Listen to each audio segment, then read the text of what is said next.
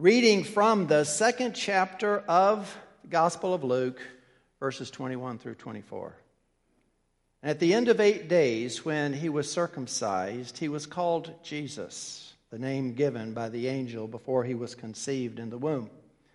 And when the time came for their purification, according to the law of Moses, they brought him up to Jerusalem to present him to the Lord. As it is written in the law of the Lord, every male who first opens the womb shall be called holy to the Lord. And to offer a sacrifice according to what is said in the law of the Lord, a pair of turtle doves or 2 young pigeons. And may the Lord bless this reading of His word this morning to our understanding. Let's ask Him to bring it alive for us. Father, as we delve into this passage and as we notice the emphasis that Luke has given us on the law of the Lord and the faithfulness of Joseph and Mary as they go through these rites that occur in and around the birth of Christ. Lord, I pray that you will indeed bring this alive for us, that you will apply it to our hearts and help all of us resist this modern tendency to throw the Old Testament out, to leave it behind, to delegate it to just a bunch of stories, that we'll recognize that that's not what Jesus did. It's not what you intended either. So, Lord, help us to realize that and for it to truly come alive to us this morning. In Jesus' name we pray. Amen.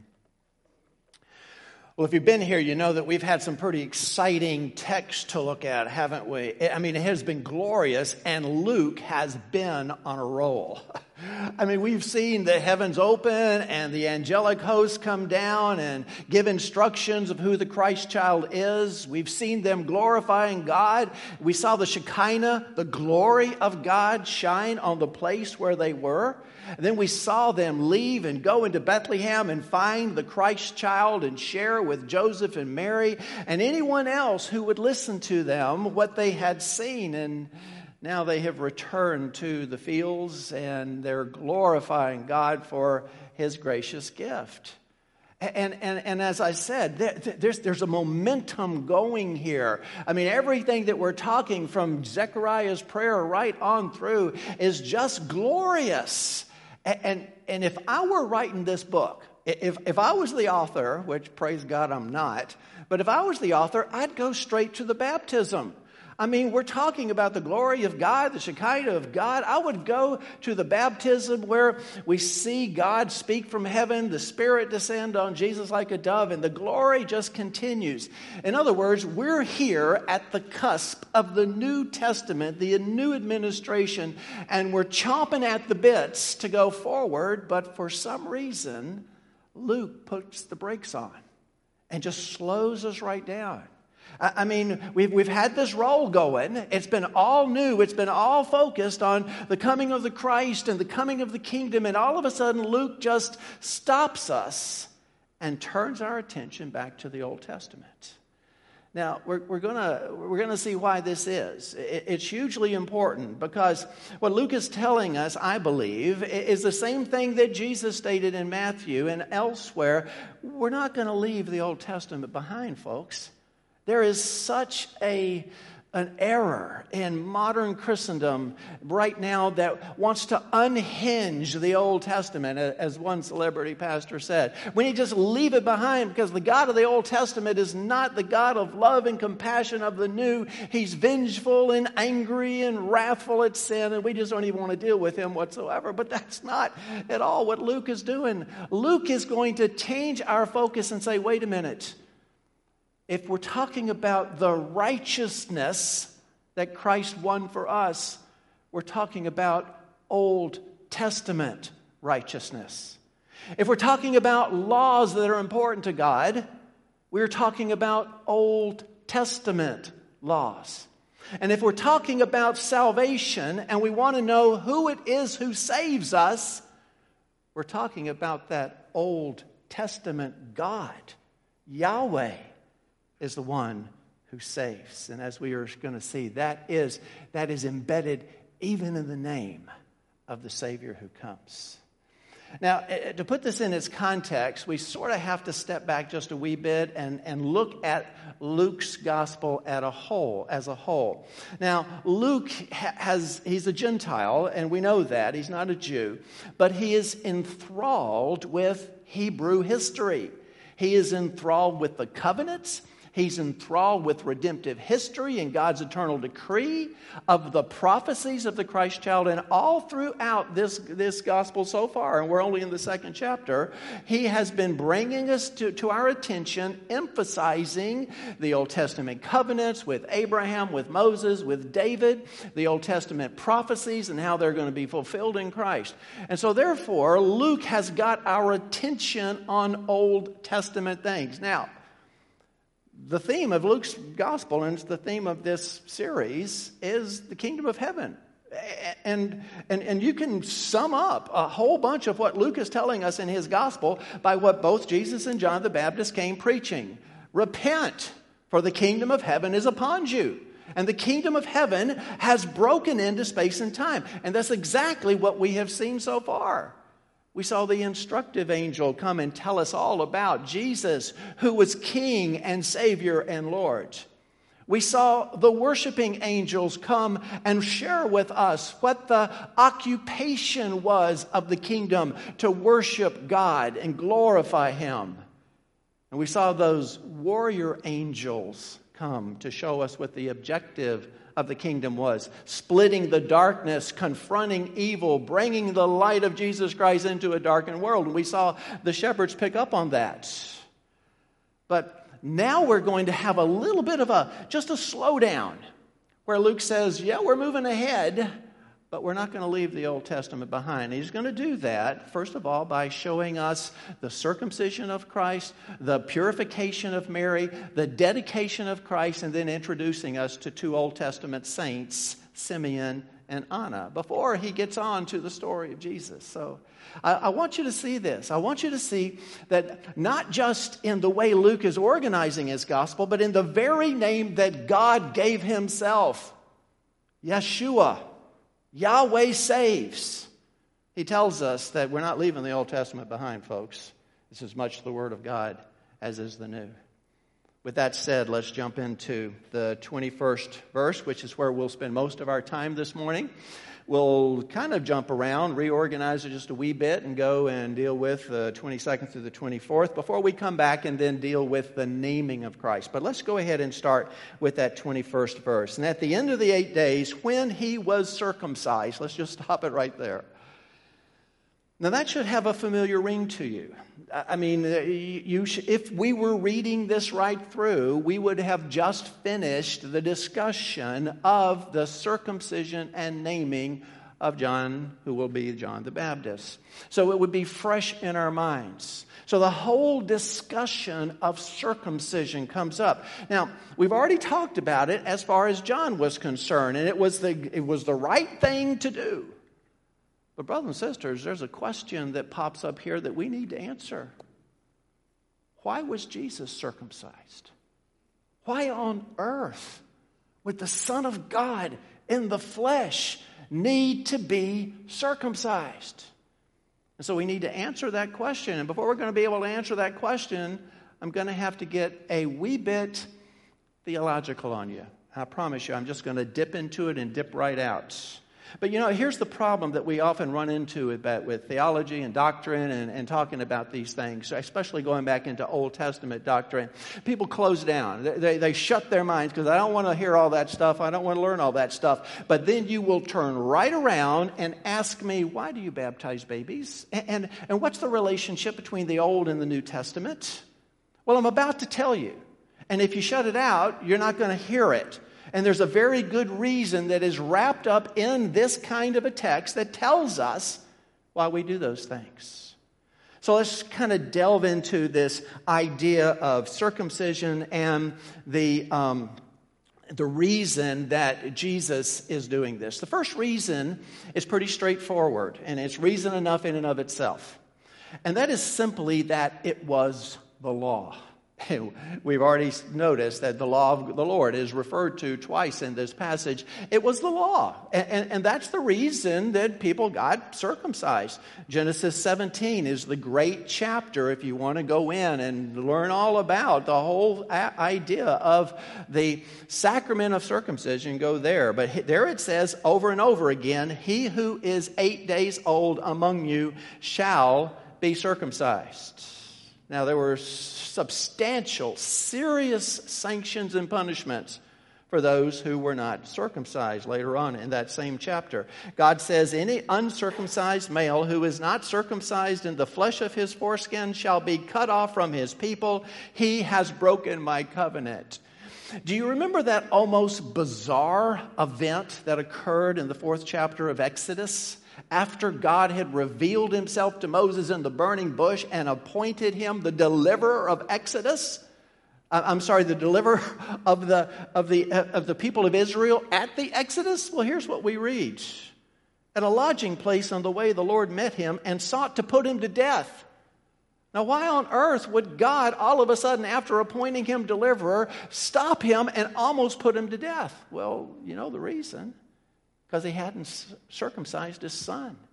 Because he had bent to the objections of his Midianite wife, Zipporah. So God took this very seriously.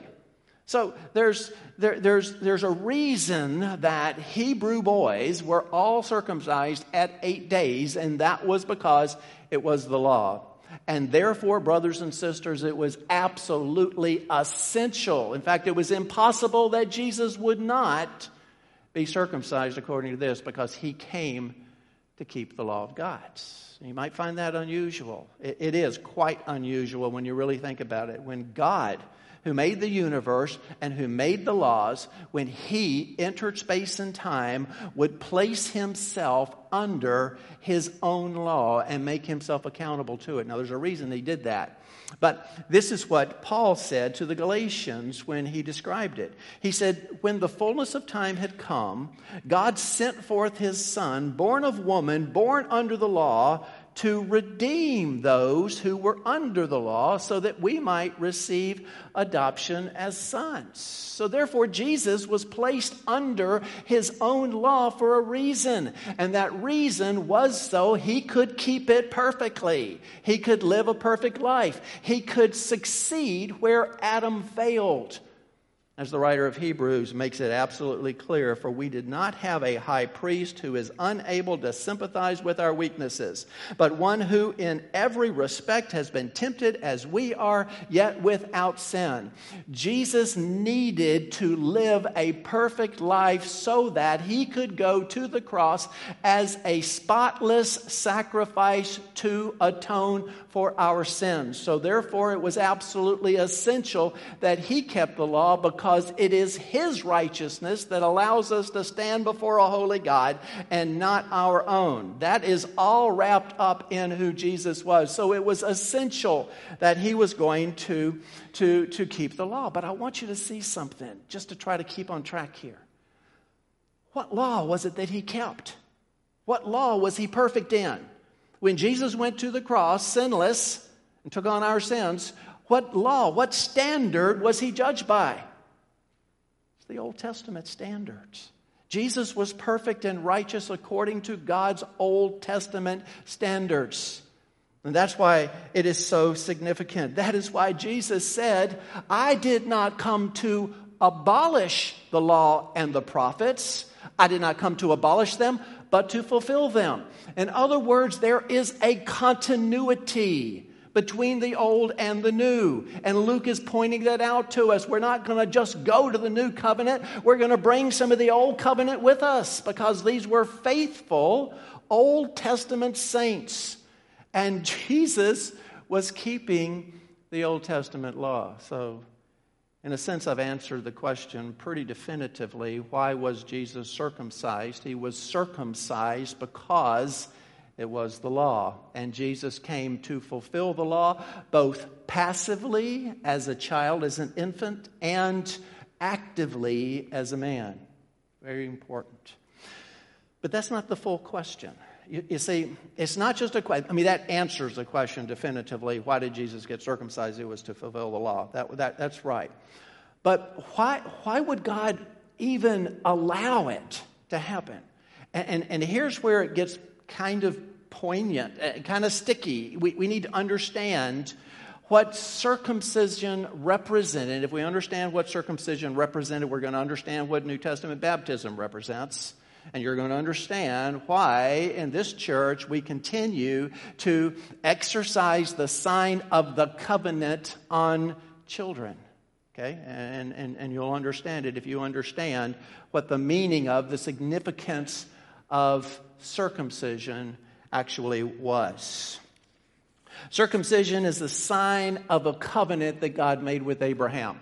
Now, most of us know what that covenant was. A 99-year-old man gets promised that he's going to have descendants like the stars of the sky and the sands of the sea. And his wife is 89 years old. And God makes a covenant with him.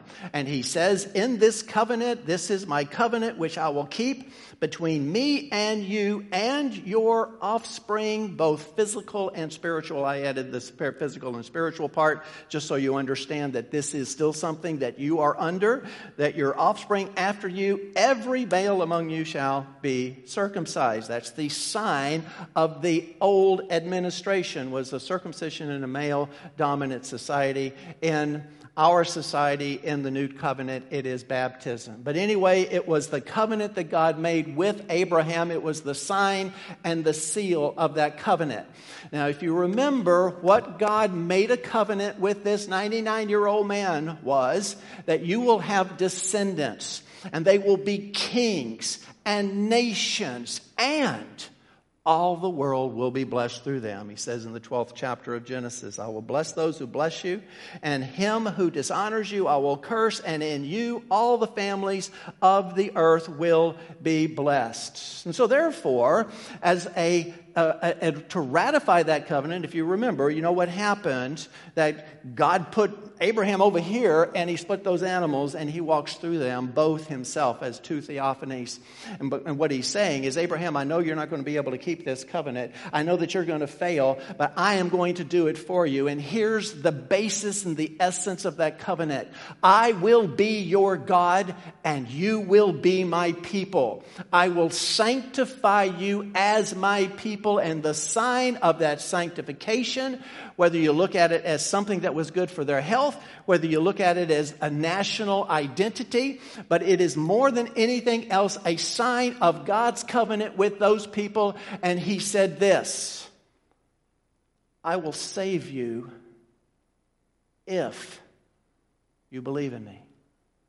You see, the covenant that God made with Abraham was always about belief. Remember what it says back there? And Abraham believed God, and it was credited to him as righteousness. We'll go read the 4th chapter of Romans because Paul goes deeply into that. I'm not going to go into it this morning. We might go into it in the after church because I'm going to expand on this. But Paul goes ahead to the Romans and says, hey, he was believing in God. He was in the covenant before he was circumcised. The circumcision has nothing to do with it. It's a sign of the covenant God has said. And what God said is this, Abraham, I will save your children if they believe in me. And the manifestation of that belief is going to be that they keep my commandments. That was the same thing back then as it is now. Jesus says, if you love me, what? You will keep my commandments.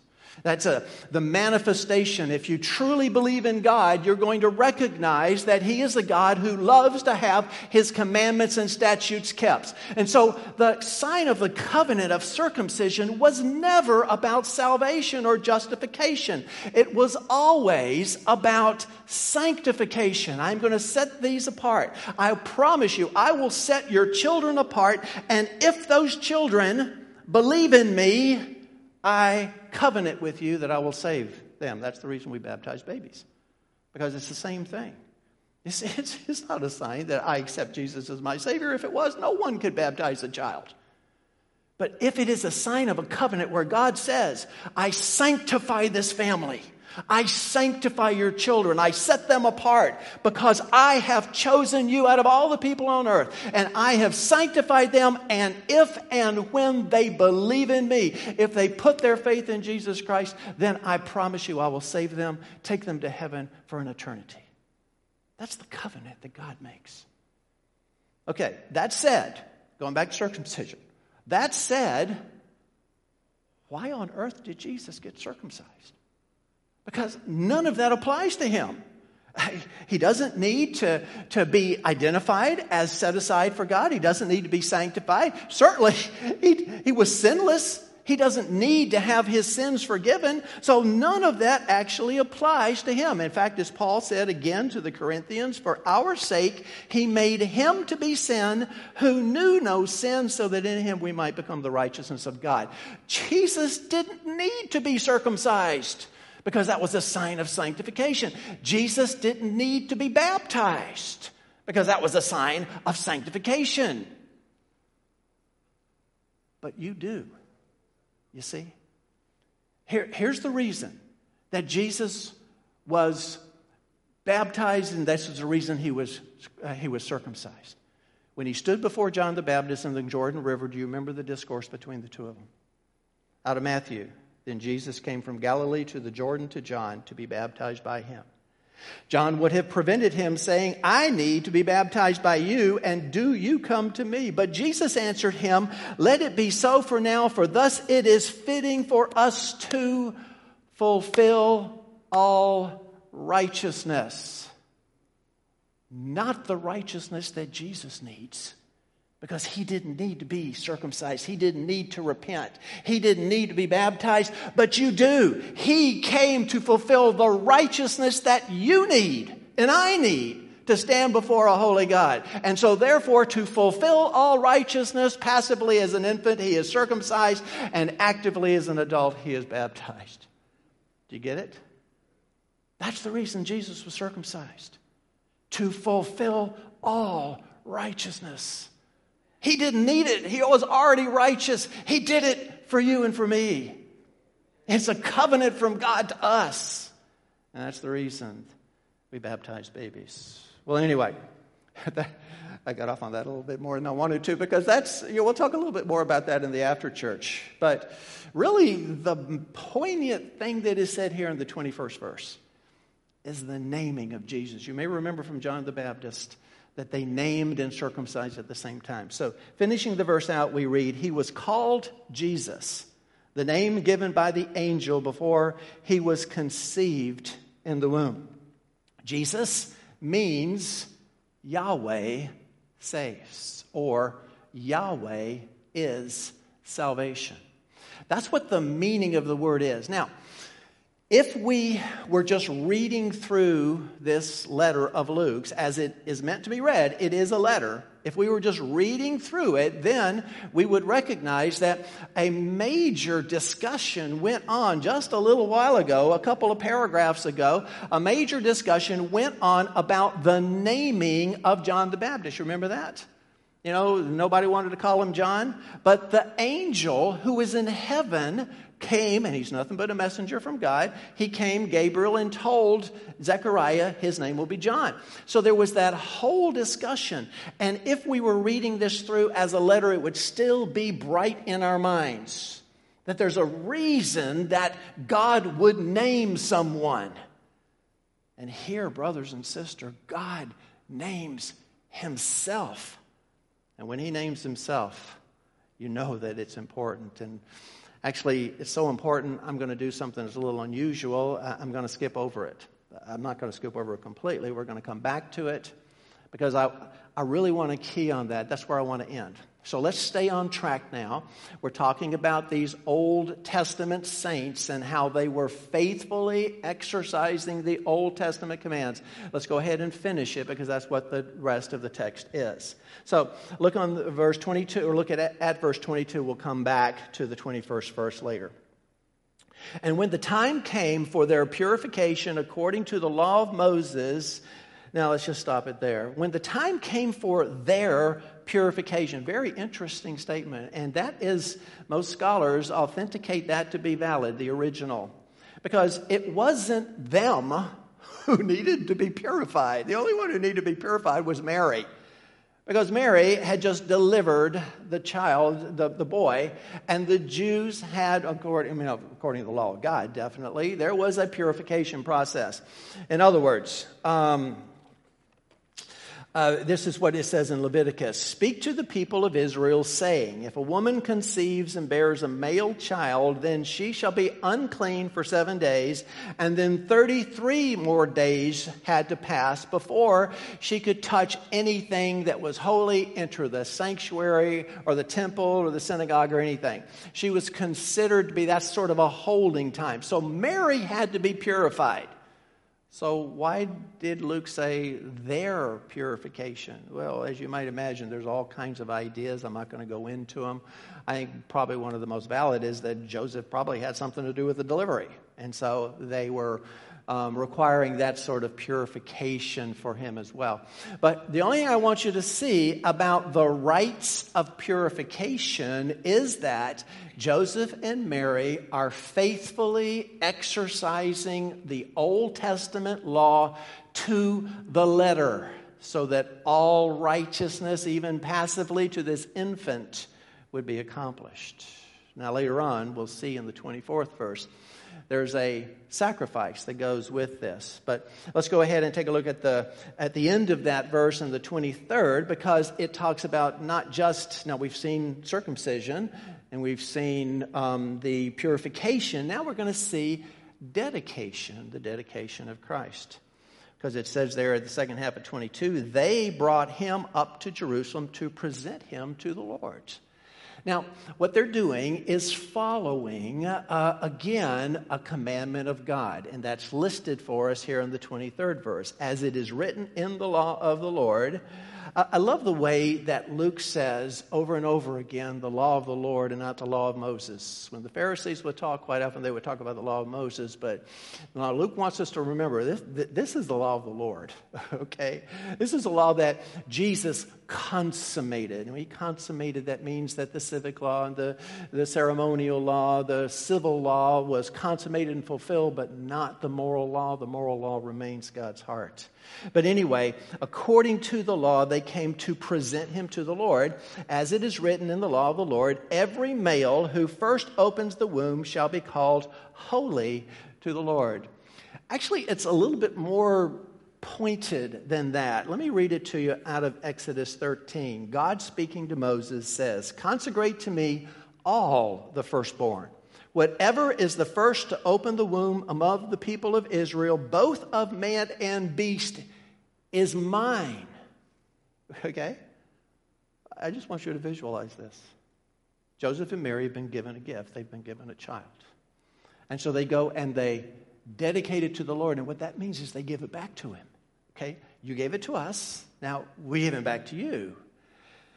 Now, the most famous, at least in my mind, of these dedications that you're going to find in Scripture is the dedication that Hannah does of her newborn son, Samuel, in the book of 1 Samuel. You may remember Hannah was barren. She was childless, and she was so upset because there were two wives to her husband Elkanah, and the other wife was a baby factory, and really lorded it over poor Hannah, who couldn't have one. So she goes to the temple, and she's wailing and crying out to God, begging for a son, so much so that old Eli thought she was drunk. But then God gave her a son, Samuel. So when he was weaned, she took him back and she gave him to the Lord. I mean, left him, literally, here he is, he's yours. Now, that worked for Samuel because Samuel was a Levite. And so, therefore, that was where God had called the Levites, the tribes of Levi, to be the workers in the temple, to be the priest, and if you were a son of Aaron, to be the high priest. And so, therefore, that was okay for Samuel, but it's not okay for Jesus, because Jesus was of the tribe of Judah.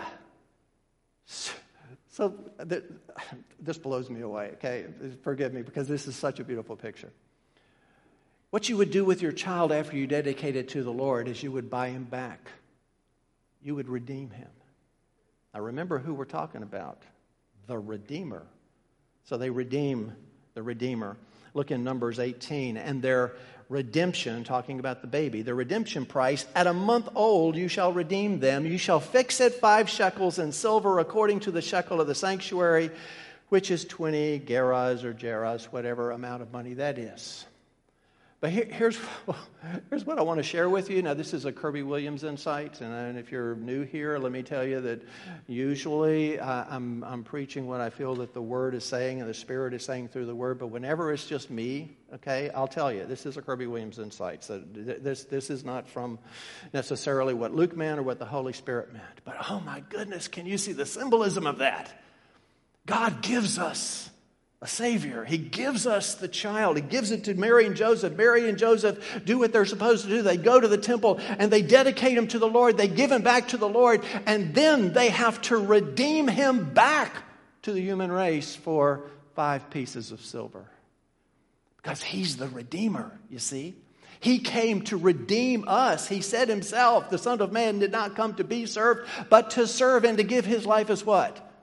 A ransom for many. He came to redeem us from the sin that holds us and hell that waits for us. He came to redeem us, and he was sold into that cross for 30 pieces of silver. My brother and sister, I don't know if that says to you what it says to me. But what it says to me is that you were bought. We have been purchased. And at a huge, infinite price.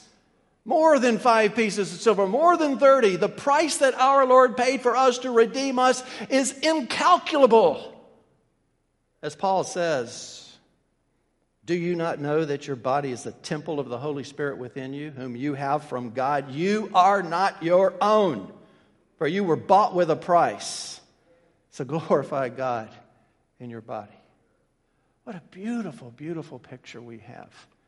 And once again, don't look for that in any books because that's just my thoughts. I think they're biblical thoughts, but they're still my thoughts. Well, going on to the 24th verse, we see that there was a sacrifice that associated with this. And to offer a sacrifice according to what is said in the law of the Lord. A pair of turtle doves or 2 young pigeons.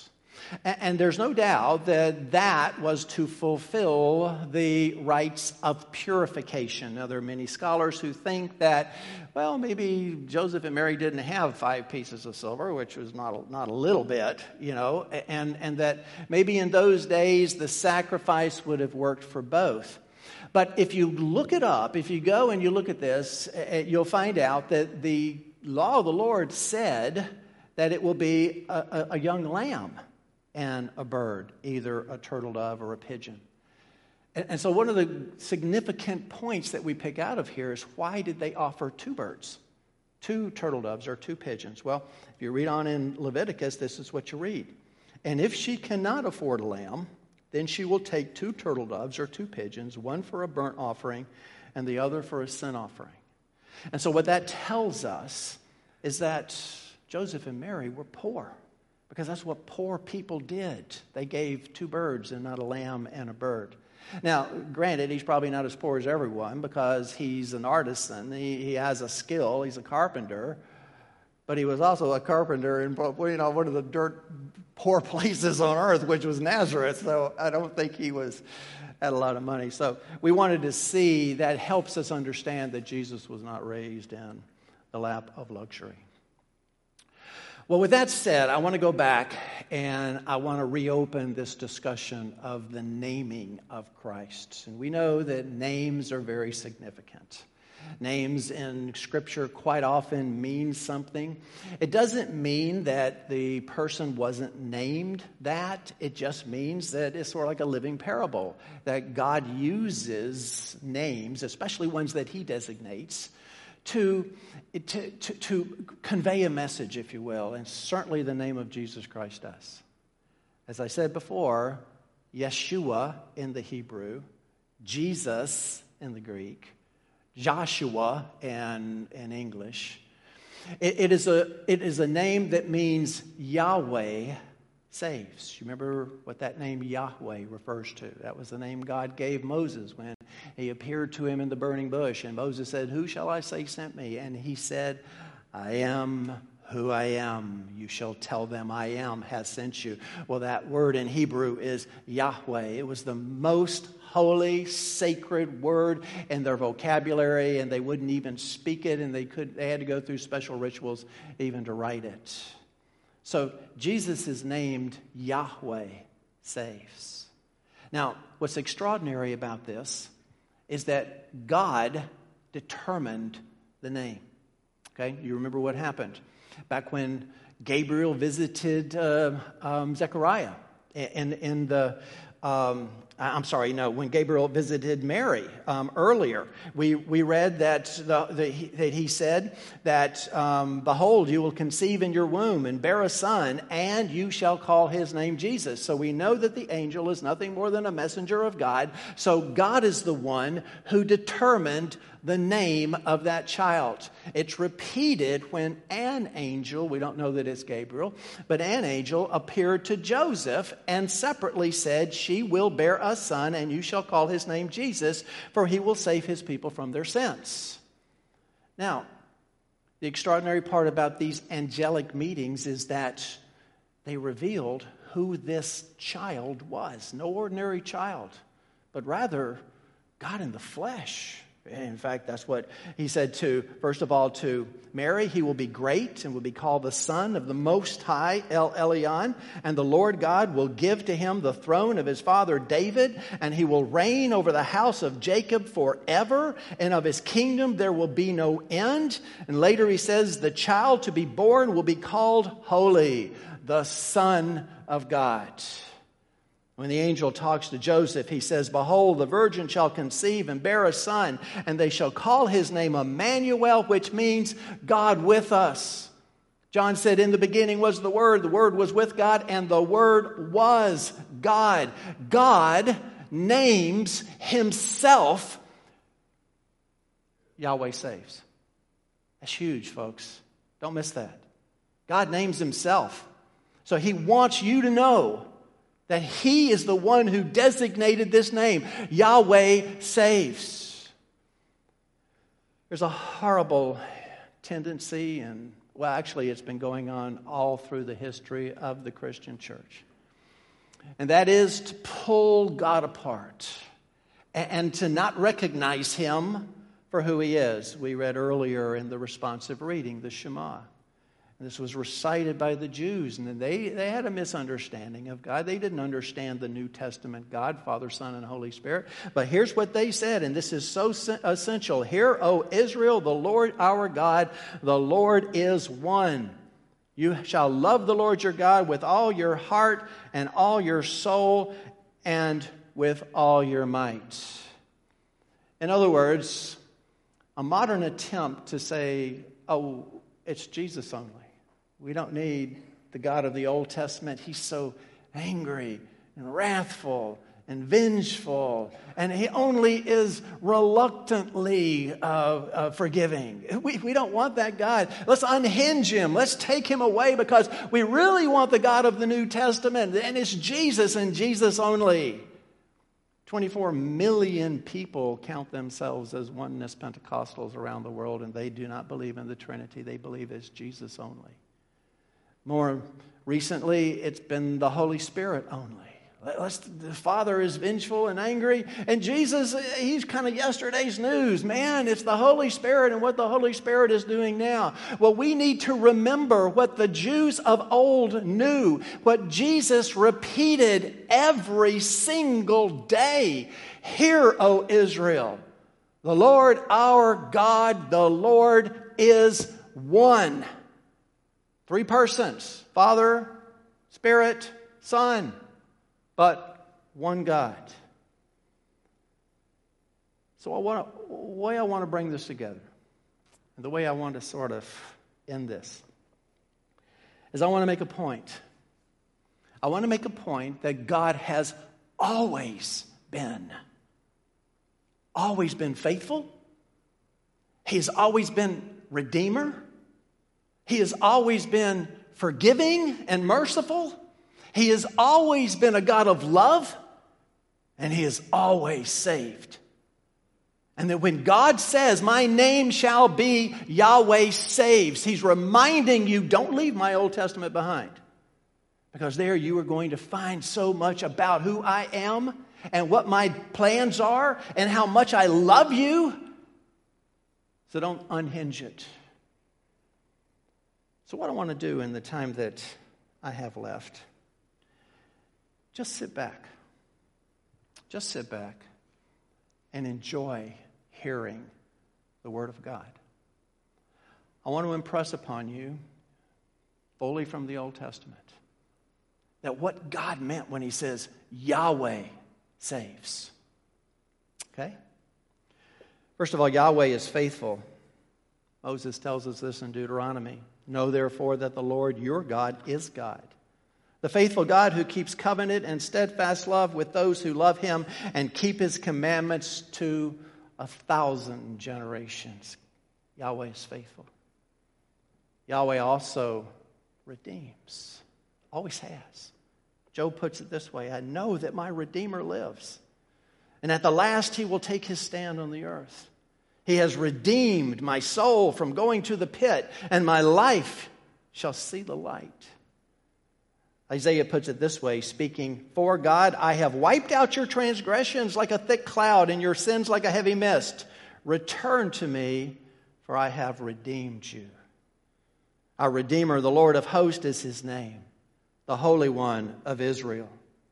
For your husband is your maker, whose name is the Lord of hosts, and your Redeemer is the Holy One of Israel, who is called the God of all the earth. And they shall be called the holy people, the redeemed of the Lord, and you shall be called sought out, a city not forsaken. God is faithful. Yahweh is faithful. Yahweh redeems. Yahweh forgives. Moses puts it this way, for the Lord your God is a merciful God. He will not leave you or destroy you or forget the covenant with your fathers that He swore to them. The Lord, a God merciful and gracious, slow to anger and abounding in steadfast love and faithfulness, keeping steadfast love for thousands, forgiving an iniquity and transgression and sin, but who will by no means clear the guilty. Every time you hear that word Lord, underneath that word in the Hebrew is Yahweh. Yahweh forgives. David goes on in the Psalms and says, I acknowledge my sin to you, and I did not cover my iniquity. I said, I will confess my transgressions to the Lord, and you forgave the iniquity of my sin. Salah. You forgave the iniquity of your people. You covered all their sins. Salah. He does not deal with us according to our sins, nor repay us according to our iniquities. Isaiah continues, though your sins are like scarlet, they shall be white as snow. Though they are red like crimson, they shall become like wool. I am He who blots out your transgressions. For my own sake, I will not remember your sins. I have blotted out your transgressions like a cloud and your sins like a mist. Return to me, for I have redeemed you. Jeremiah says, and no longer shall each one teach his neighbor and each his brother, saying, know the Lord, for they shall all know me, from the least of them to the greatest, declares the Lord. For I will forgive their iniquity, and I will remember their sin no more. I will cleanse them from all the guilt of their sin against me, and I will forgive all the guilt of their sin and rebellion against me. Yahweh is faithful. Yahweh redeems. Yahweh forgives. And oh my goodness, brothers and sisters, Yahweh loves. It was not because you were more in number, Moses writes, than any other people that the Lord set His love on you and chose you, for you were the fewest of all peoples. But it is because the Lord loves you and is keeping the oath that He swore to your fathers. Yet the Lord set His heart in love on your fathers and chose their offspring after them, you above all peoples, as you are this day.